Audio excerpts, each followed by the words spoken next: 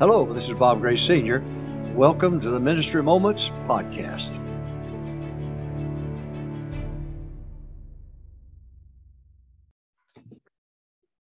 Hello, this is Bob Gray Sr. Welcome to Ministry Moments. We're glad you're here with us every Friday, 3 o'clock Central Time. You can go get it on a podcast form. You can go to Ministry Moments YouTube, Ministry Moments YouTube, and Bob Gray Sr., get it there. You go to solvechurchproblems.com, which I recommend because there's a lot of other tools in that toolbox there, and subscribe there. That way you'll get this every week of the world, and very practical, not very long, but very important, I think, for the cause of Christ. I've just started my 50th year of ministry. Boy, that's a half a century. Good grief. Miss Gray and I've been married 57 years. Wow. It's hard to believe she kept me all that long. But anyway, this is a time very practical, brief. It's not going to be long, but I think some things that will be of help to you. In fact, I know it will be. So let us go ahead and get started. I'm going to talk to you about PACE, P-A-C-E, PACE. This is a marathon, not a sprint, not a 100-yard dash. Let me say it again. This is a marathon, not a sprint or a 100-yard dash. You're in this for the long haul. Bible talks very clearly in Hebrews chapter 13, considering the end of their conversation about choosing those to follow. And before you choose to follow someone, you need to see the end result of it. And that's one reason I chose Dr. Jack Hyles as the one that I would follow. And he was my pastor, and he was our family's pastor. And by the way, if your preacher tells you that you can't mention Jack Hyles or even refer to Jack Hyles, run to the nearest exit, because I'm telling you, the end is not going to be very good. You're going to get mad at me about this, but let me tell you something. If you completely distort the scriptures on biblical dress and so on, all you got to do is take a picture of your women from the rear end and in those yoga pants and those spandex or whatever you want to call them. And I'm telling you, right, that's enough reason right there. If you didn't believe the Bible, that's enough reason not to do it. Skirt covers a multitude of sins. I said it, I got it off my chest, and I feel better about it. I thank God that I never saw my mom in a pair of breeches. Never saw my grandma in a pair of breeches. I'm glad that we had standards, pace. You're in it for the long haul. All right. I just destroyed that long haul, didn't I? All right. Let me give you some thoughts here. Number one, never force ministry births. Never force ministry births. So you don't need to say, I need a Spanish ministry, because it'll add numbers. I don't need a deaf ministry. I don't need a blind ministry or a Spanish ministry or whatever it might be. Sometimes you force a birth. It needs to come a natural birth. Number two, let growth come from soul winning. Let the soul winning numbers pressure you. That's how the Spanish ministry under Brother Hyles got started. There were so many Spanish people getting saved. And Mrs. O'Brien was she wasn't the Spanish pastor, but she led the Spanish department. And I'm just saying that the Houstons and the Edgically Slow ministry of First Baptist Church came about because there was a need for it. People were getting saved. My wife and I ran an A bus route for the Edgically Slow.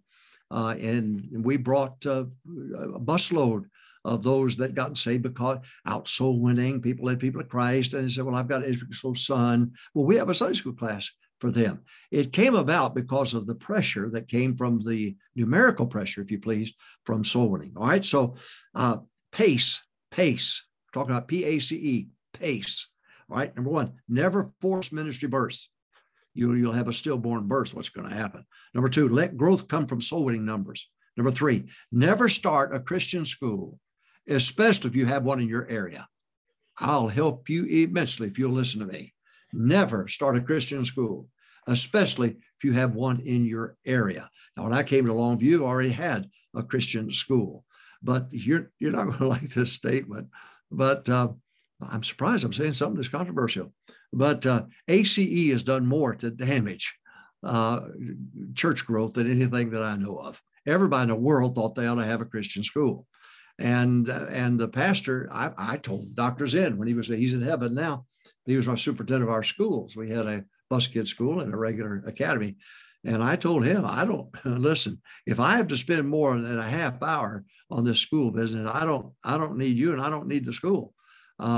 It's just the way that it was. I had to be busy reaching souls, getting people saved, building a church that could reach the community for Christ. So you don't start a Christian school to do that. You'll get every Tom, Dick, and Harry in the county to come there, and they'll water down your kids. So what'll happen, we had an open school when I came to Longview, and I quickly closed it. But kids were coming in talking about things from over the weekend, from crazy churches that they attended, and no standards, no nothing. And I didn't want that. Wasn't going to have it. So I would never start a Christian school if there's one in the area. Number 4, you say, but they're not like us. Listen, I never went to a Christian school. My wife never went to a Christian school. We went to a public school, and about as loose a standards as I remember. My wife and I were talking about the other day. I remember when they had a big meeting over Slack Friday. Should they have Slack Friday? I remember the late 50s and early 60s. I remember the big fuss about it. Should we let the girls wear slacks on Friday? It was a big to-do about it. I remember when my mama went down to the school and said, my sons are not taking dance lessons. They saw mama coming, everybody ran and hid.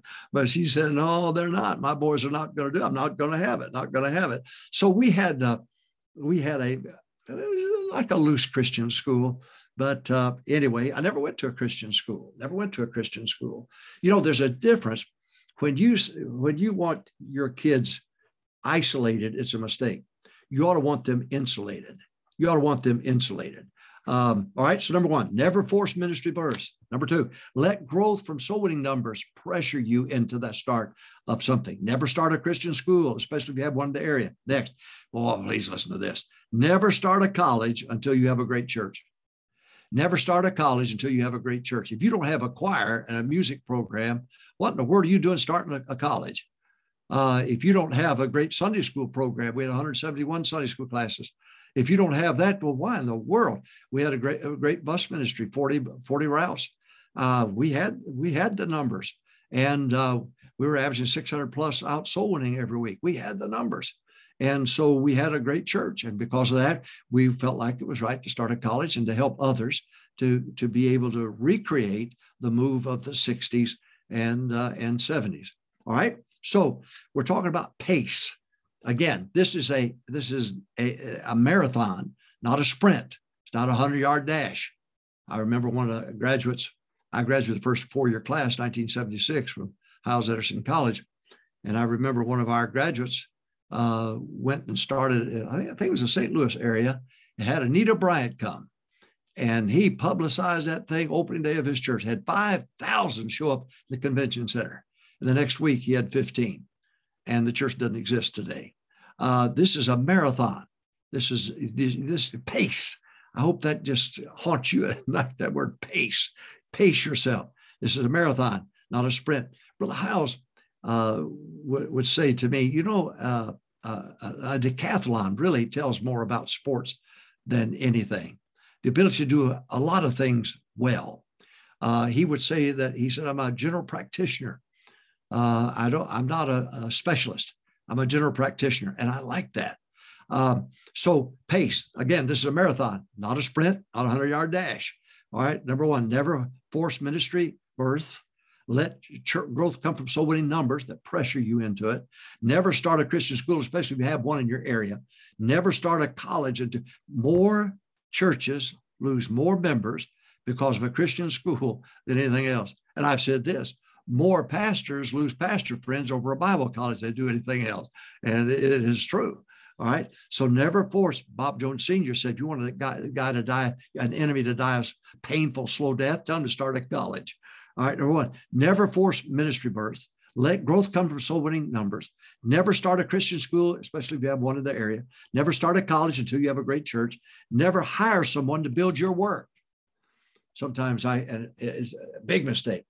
They'll go to the college and say, I'm going to hire you as assistant pastor. You've got 1 year to pay for your salary. No, not going to do that. I'm not going to hire somebody to build my work. I'm not going to do it. I will hire them because I have a work, because I have something for them to do, not because they've got a ticking time bomb there. And if they did 6 months, they don't get their salary coming through that class, then they won't be there. I'm not going to do that. I'll tell you what I did. I made sure when Danny Ortiz was my Spanish pastor, and I love the guy, I love his family. Danny Ortiz I made sure that we had his salary in our budget for 6 months before I ever interviewed him. Well, I didn't know at that time it would be him, but I had it in there, and I had the money to move him in that account. But I wanted to make sure I didn't want to bring him on. Then a month later, say, I'm sorry, the officer says, we just can't take care of you. I'm sorry. No, I don't want to do that. So never hire someone to build your work. You build that work. And as a result of the demand of that work, then that way you have the budget to care for them, and it's going to be fine. All right. Now, next, hire to maintain. Hire to maintain. If you have the Spanish that are coming, got 80 to 100, then you need somebody that can unless you can speak Espanol. I can't. Taco, tortilla, enchilada. My favorite is mucho groceries. But hire to maintain. Hire somebody that can maintain the numbers that brought about the birth of that ministry. You need somebody to maintain it, win souls, feed it themselves, and so on. But it already exists. I hope you're listening to me. Number one, never force ministry births. We're talking about pace, P-A-C-E, pace. Never force ministry births. Number two, let growth come from soul winning numbers.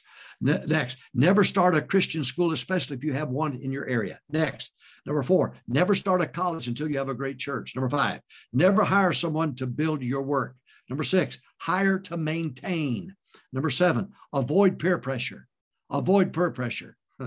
Pastor, they go to a meeting. Hi, good to see you, brother. It's been a long time. How's it going? Oh, wonderful. I had 300 in Sunday school last Sunday. How's it going with you? Well, I had 301 next Sunday. We just got to be one better, don't we? But peer pressure is not good. It's not good. It's not good. When you're a teenager and you're pimply faced and you want to be liked by everybody, peer pressure can really cause you to run with the wrong crowd. But I'm telling you, it doesn't go away when you become an adult. If you become a pastor, there's going to be a lot of peer pressure on you. Hey, there's been many a meeting that after I got through preaching, I had to eat lunch alone. So I am not going to bring my standards down to your low standards. I'm not going to do it. I am not going to do it. I'm not going to do it. I'm not going to do it. If you're going to be a part of the leadership, then you need to be separate from the world. You need to walk with God. You need to have standards that are visible so that people can see you've jumped 10 feet. Now, they'll jump 5. They won't jump 10. And if they do jump 10, then put them on the leadership team.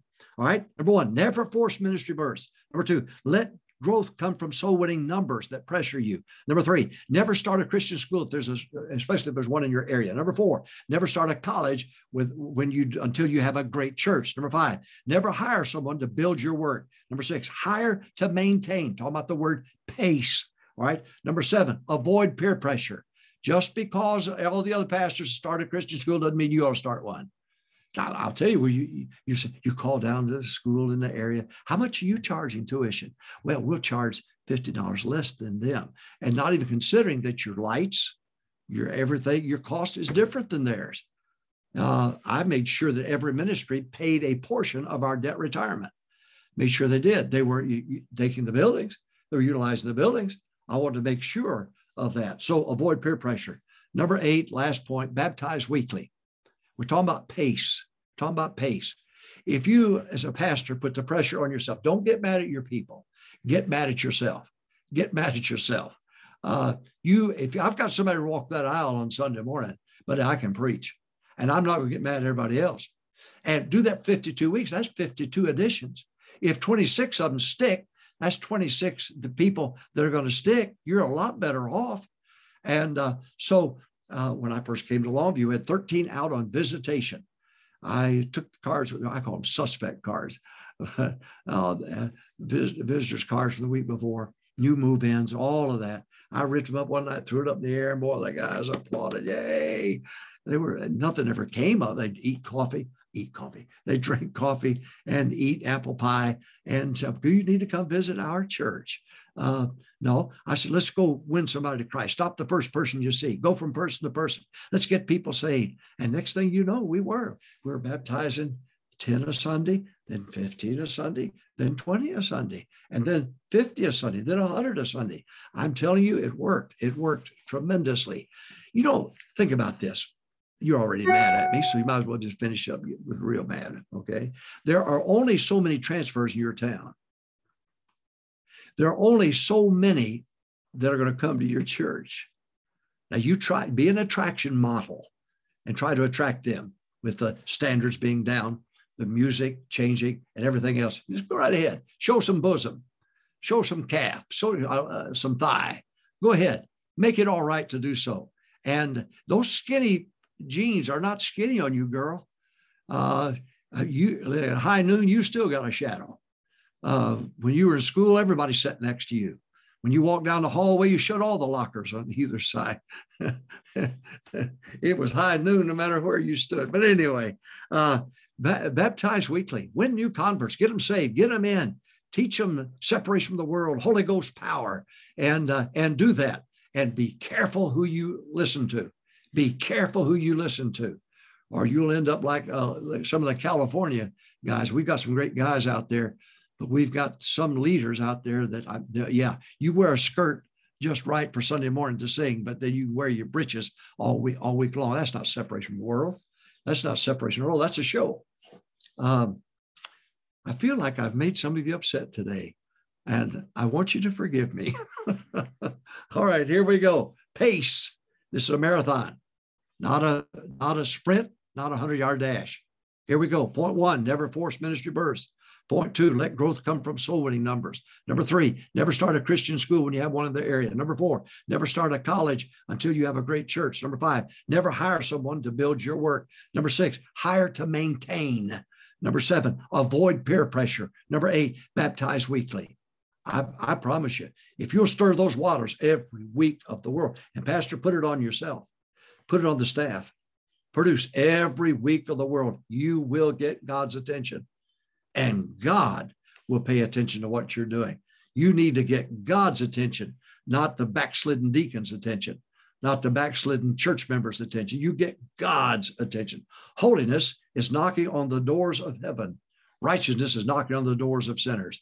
You get that combination and you'll see some great things happen. Well, Ministry Moments, if you're upset with me, bgraysr@me.com. My phone number is 903-237-9019. If you're mad, call me. God bless you. I really want to help. I really do. I believe in what Jack Hyles did. I believe in what Tom Malone did, John Rice, Curtis Hudson. I believe in what all those men did. I believe in Lee Robertson. I believe in old school, old paths. I believe in it. It's not time for the new guard. Wouldn't have anything to guard if it wasn't for the old guard. So God bless you. I'm trying to end on a high note here, and I don't think I'm going to be able to do it. Tomorrow's soul winning, preparation day for the Lord's Day, which is Sunday. So you make sure you get with it. And Sunday school starts with Sunday school. Yes, it does. Sunday morning. Now you go soul winning, win folks to Christ, get them lined up to come to church. God bless you. Out Ministry Moments podcast, Ministry Moments, YouTube, Bob Gray Sr., solvechurchproblems.com. Go and subscribe there. God bless you. Have a great weekend.